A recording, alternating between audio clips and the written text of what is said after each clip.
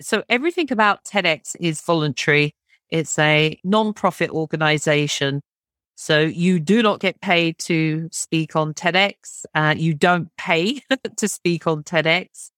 But all of that process it is free. We do say that you most really have to put in 50 to 60 hours to craft a TEDx talk. So give it that time and respect that it deserves. I'd say first and foremost, always mindset. You've also really got to be in touch with your why. Why are you doing this?